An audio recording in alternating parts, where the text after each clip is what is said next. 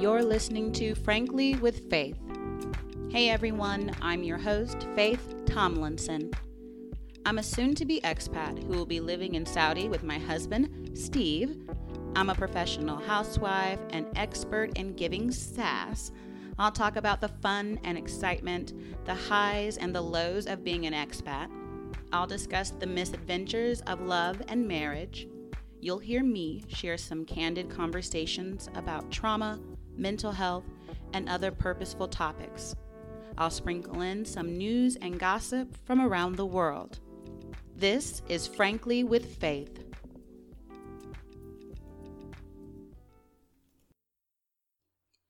Welcome everyone to another episode of Frankly with Faith.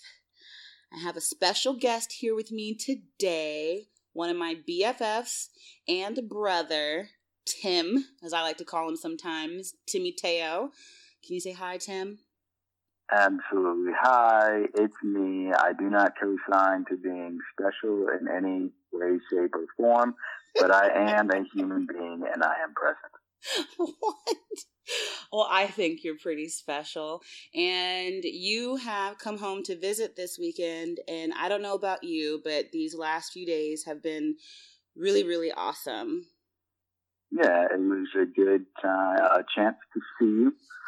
We got a lot of closure with family issues.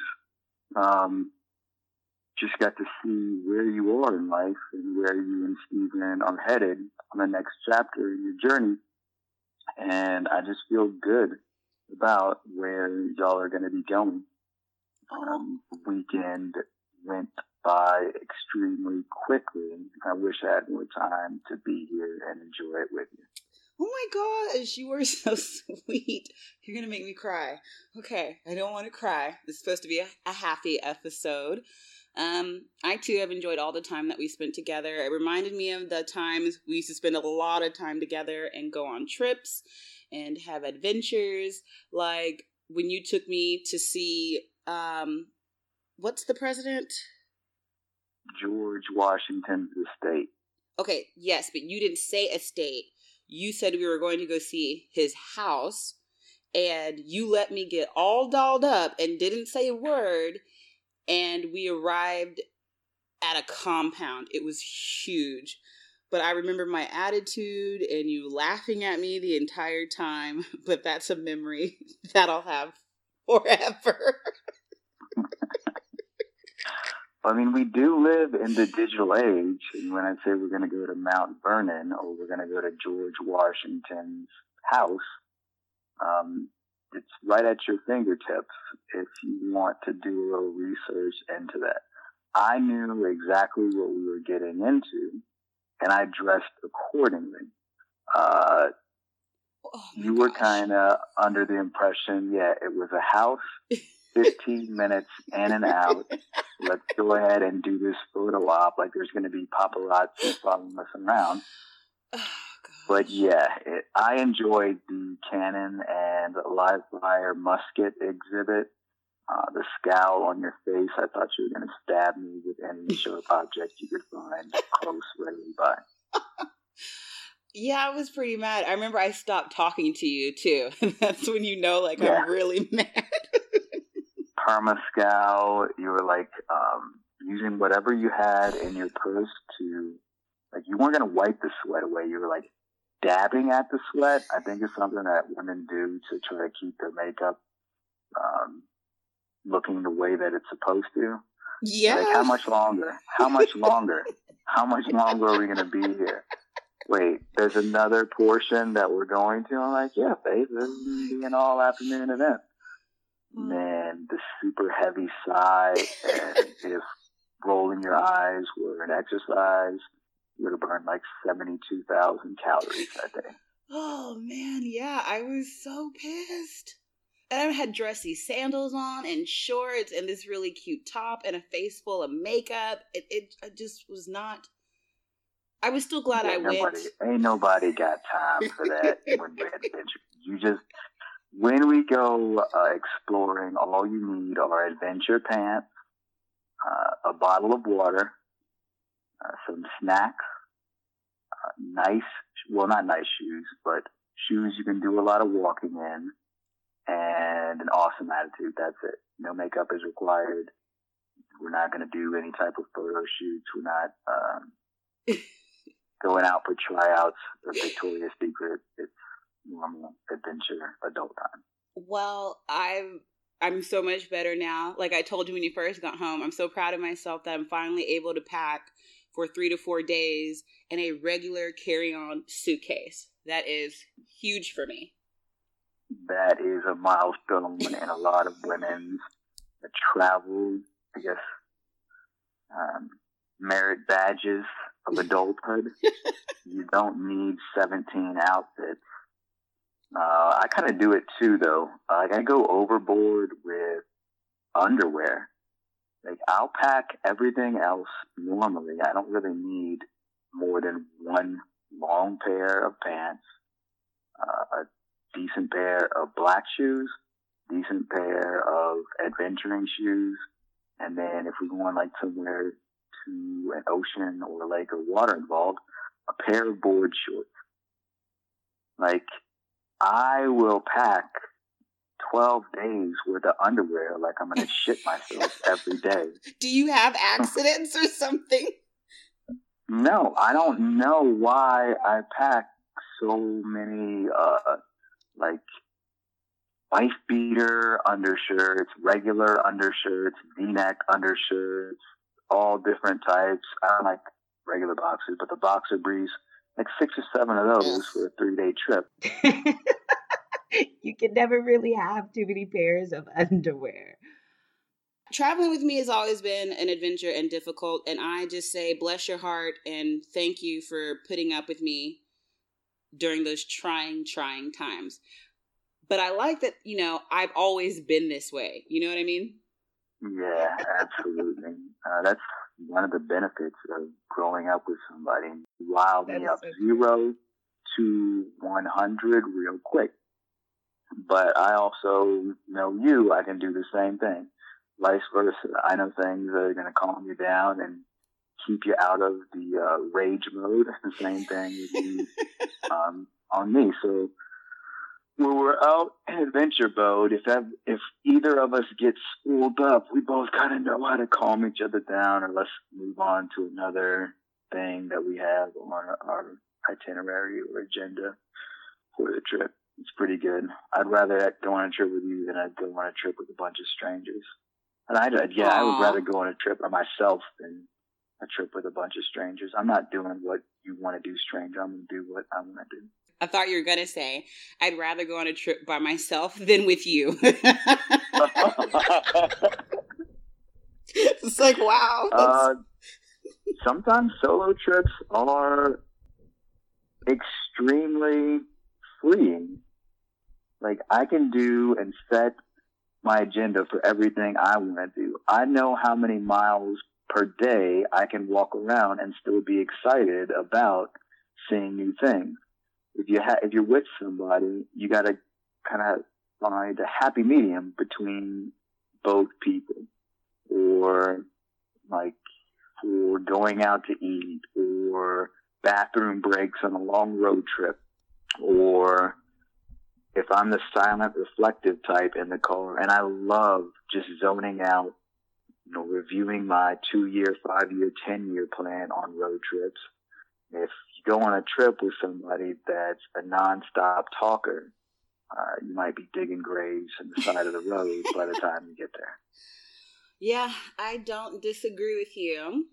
So we weren't able to take a trip together this time you were home, but we were able to watch Bird Box together. You are finally caught up on all the Bird Box hype. How does it feel? It feels good. I enjoyed the Bird Box movie. I've had to kind of duck people and cut them off with a pretty curt and terse, hey, I haven't seen the movie yet type warning. So now that I've seen it, I can actually talk about it and enjoy it with them. Yeah, I definitely advise that you go online and start looking at Bird Box memes. Those are pretty hilarious. But one of the things that I noticed that you did a couple of times while we were watching the movie, this was my second time to see it, you would stop the movie and give your own critiques, criticisms, and commentary. And I just think that those things were the best. Can you share some of those?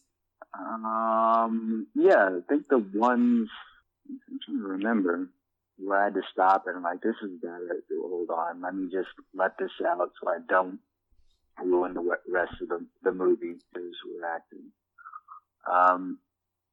First off, I think it was a accurate portrayal of a post-apocalyptic world. I think there's going to be just massive amounts of confusion, nobody really knowing what's going on, horrible sights and sounds that are almost unfathomable.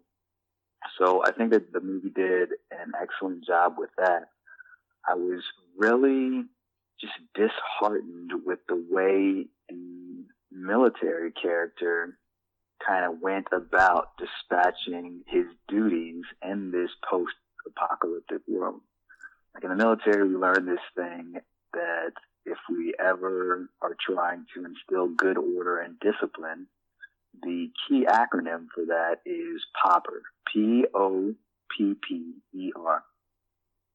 First objective is to preserve order. Second objective is to protect property. And the third objective is to enforce rules and regulations. So that being instilled very early, repetitively kind of driven into us, the way that he was acting and not taking charge, not doing like accountability checks, not trying to take care of what eventually became his work group or his platoon or the people that he was going to go through this crazy post-apocalyptic world, try to do this new paradigm of life with, it just unnerved me, especially when weapons were involved. Oh, yeah. Mm-hmm. I don't want to have too many spoilers in this. It's just, I'll leave it at that. He didn't portray, he portrayed a muscly dude that is an actor pretending to be a sailor, soldier, airman, or Marine. So that kind of made me get out of the movie and be like, this is an actor trying. Right. I didn't like that. And for those that haven't caught on, Tim is a Marine. Thank you for your service to our country. But I always love that take from you whenever we're watching a movie that has some sort of military component, because I always like to hear the truth and how it really would go down. Because I know in the movies that's never how it goes down, and your commentary is always the best with that. How did you feel about Olympia and the angry white man? Those two characters seemed so far at odds on the spectrum. I like that they were both included. The drunk old man that already had 2 previous marriages. He was on his 3rd marriage. He is set in his ways. He's a very analytical, meticulous person that pays attention to detail. That's how he got to where he was in life with being a trial lawyer or a corporate litigator or whatever.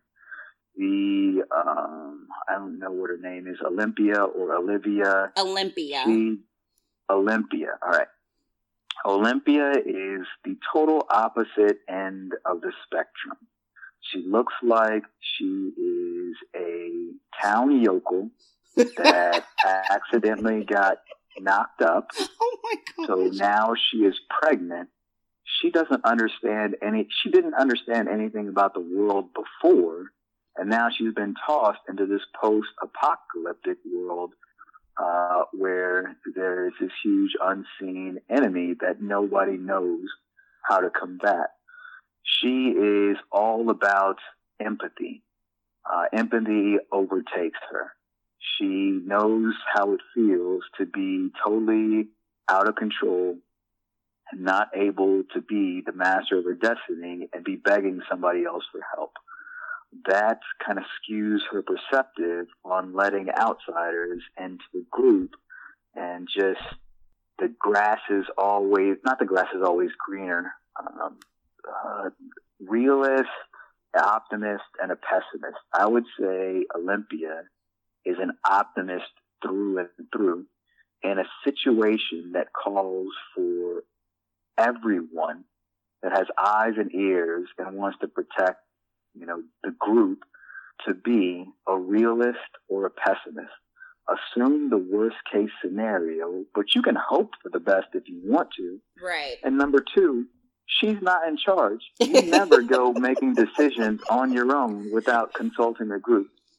Like one of the first things I would have done as the military dude, hey, females with females, males with males, but you're always going to go and use the buddy system. I don't care if you're using the restroom. Somebody's going to be outside of that door waiting for you to get done using the restroom. We have an unknown enemy that we don't even know if it can, slither in through windows. What if we left a crack in the window and this thing can come in through the window? All these unknowns, and they're just walking around like it's a slumber party. What is going on? I mean, now that you say that, it really did seem like a slumber party, just a house full of people hanging out and making decisions. Yeah. Just everybody making decisions. This is why I've always... Well, I'm going to go do this. Well, I'm going to go do this. Well, I'm going to go do that. No, you're not. These portions of the house are off limits. If I see anybody, even near a window, I'm going to try to break your hands because I'm going to assume you're trying to open up this window and get me caught by whatever that thing is.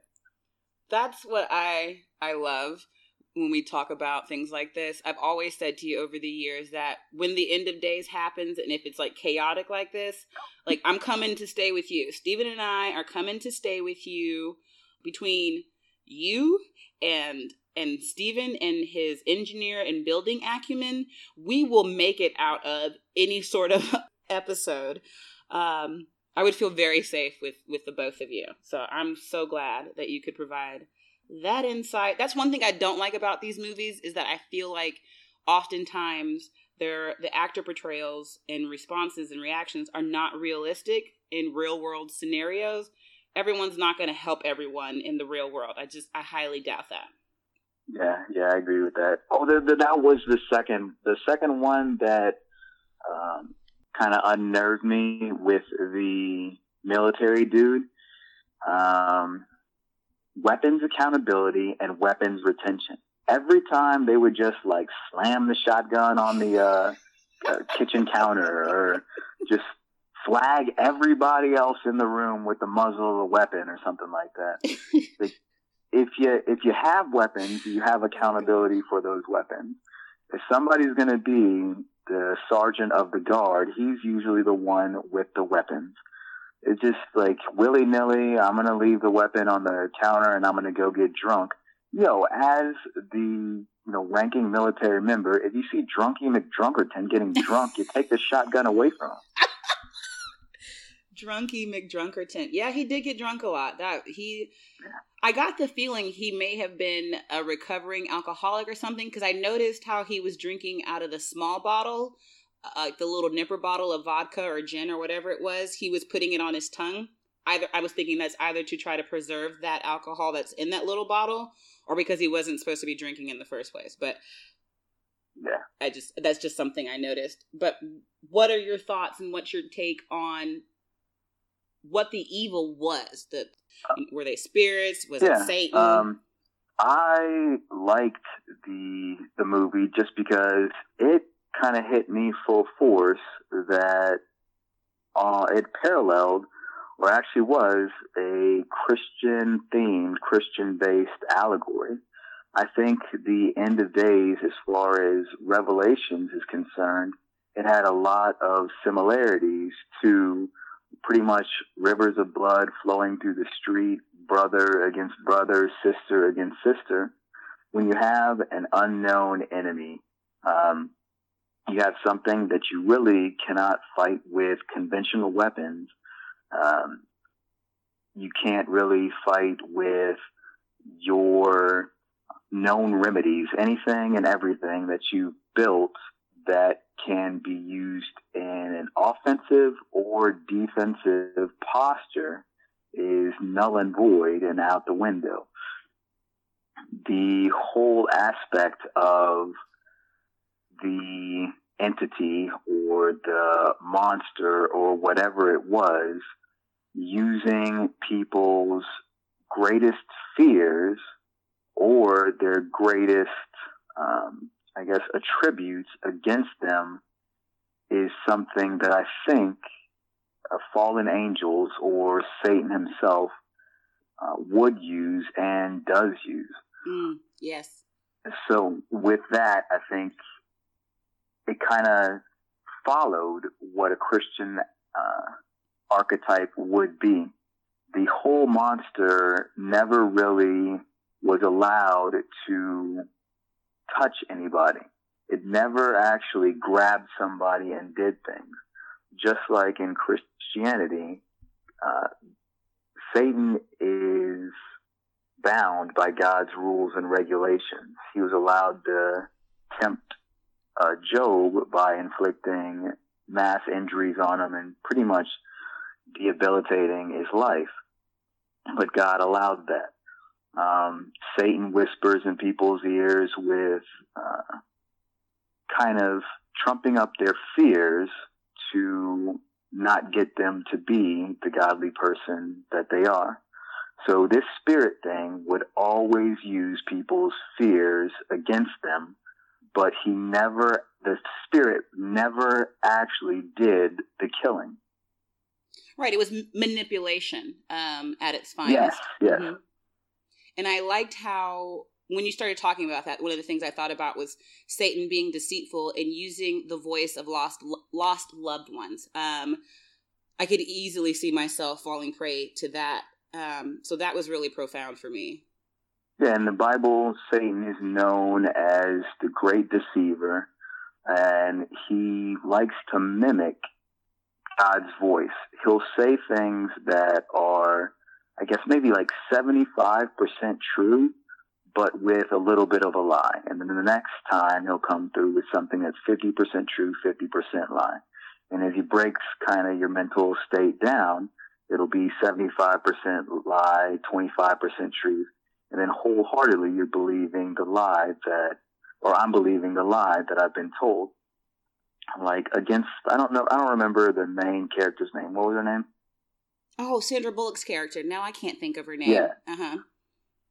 Sandra Bullock's character, as Sandra Bullock got closer to achieving her objective, he got more and more pointed, whatever the entity was, with using her fear of not achieving intimacy.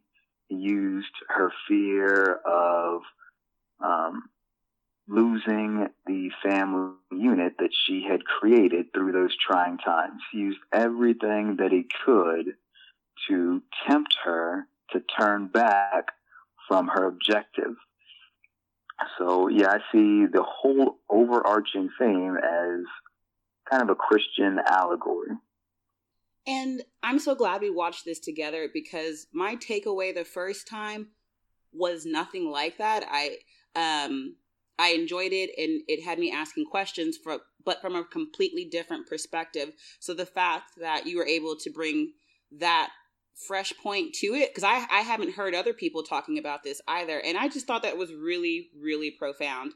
I may not be as strong in my faith walk as you, so maybe that's why it was more evident for you, but I'm just glad that I was able to hear that from your side. It's also really scary. I just want to ask you a question though. When this apocalypse happens or whatever happens, can I come stay with you? There's not going to be time. It's going to be pretty much like the movie. It's going to be instantaneous.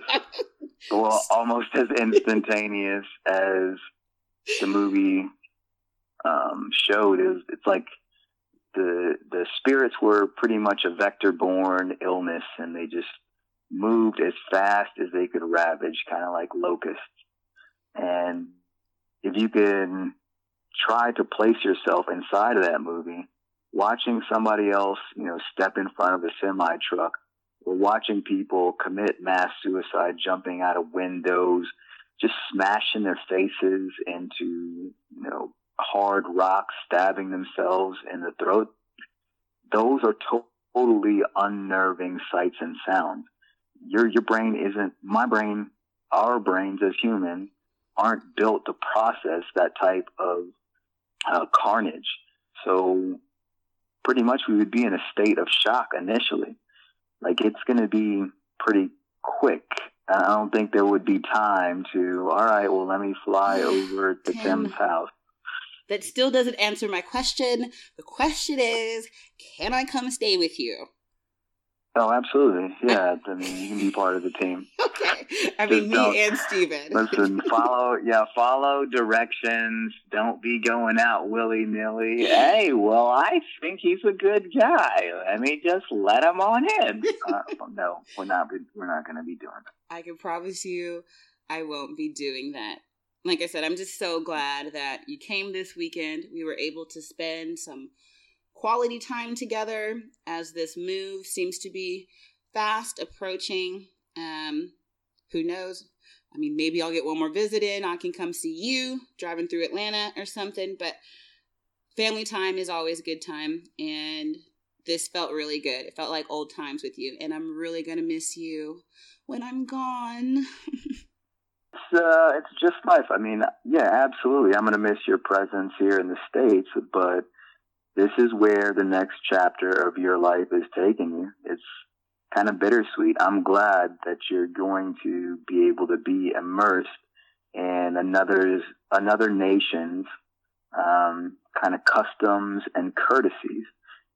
Coming back after you do the 1 year, 18-month, 2-year tour, you're going to have a greater appreciation for, not that you don't have an appreciation now, a greater appreciation for the constitutional republic that the U.S. was built on. Over there in Saudi Arabia, it's a king-based monarchy. And, at the whim of somebody that's royalty, you could be right as rain with not letting them cut in front of you, but they decide that you need to be put in jail. You're going to be put in jail. Yeah, well, I'm still excited about going over there to Saudi. I totally understand what you're saying, and I appreciate your realistic approach. And I'm just excited, like you said, to be immersed in a different culture and experience so many new and different things, and to be able to bring that perspective back here eventually, after a few years of being over there. So just thank you for being such a supportive and amazing big brother. I do not co-sign to that. You used special earlier. Special. I am a normal, average, the world's okayest brother. I have a T-shirt to prove it. Oh my gosh, yes, I did. I did get y'all those shirts. I'm awful. I love it. Now, you're a gracious host while I was down. I appreciate my time here. You have an awesome, you have an awesome criteria for beds. So the guest bedroom that I do stay in when I'm down here, it has got the softest bed ever. Well, I'm glad you loved it. And thanks again for hopping on with me and my listeners. We appreciate all your insights and input. And I guess I'll see you next time. Bye-bye. Bye.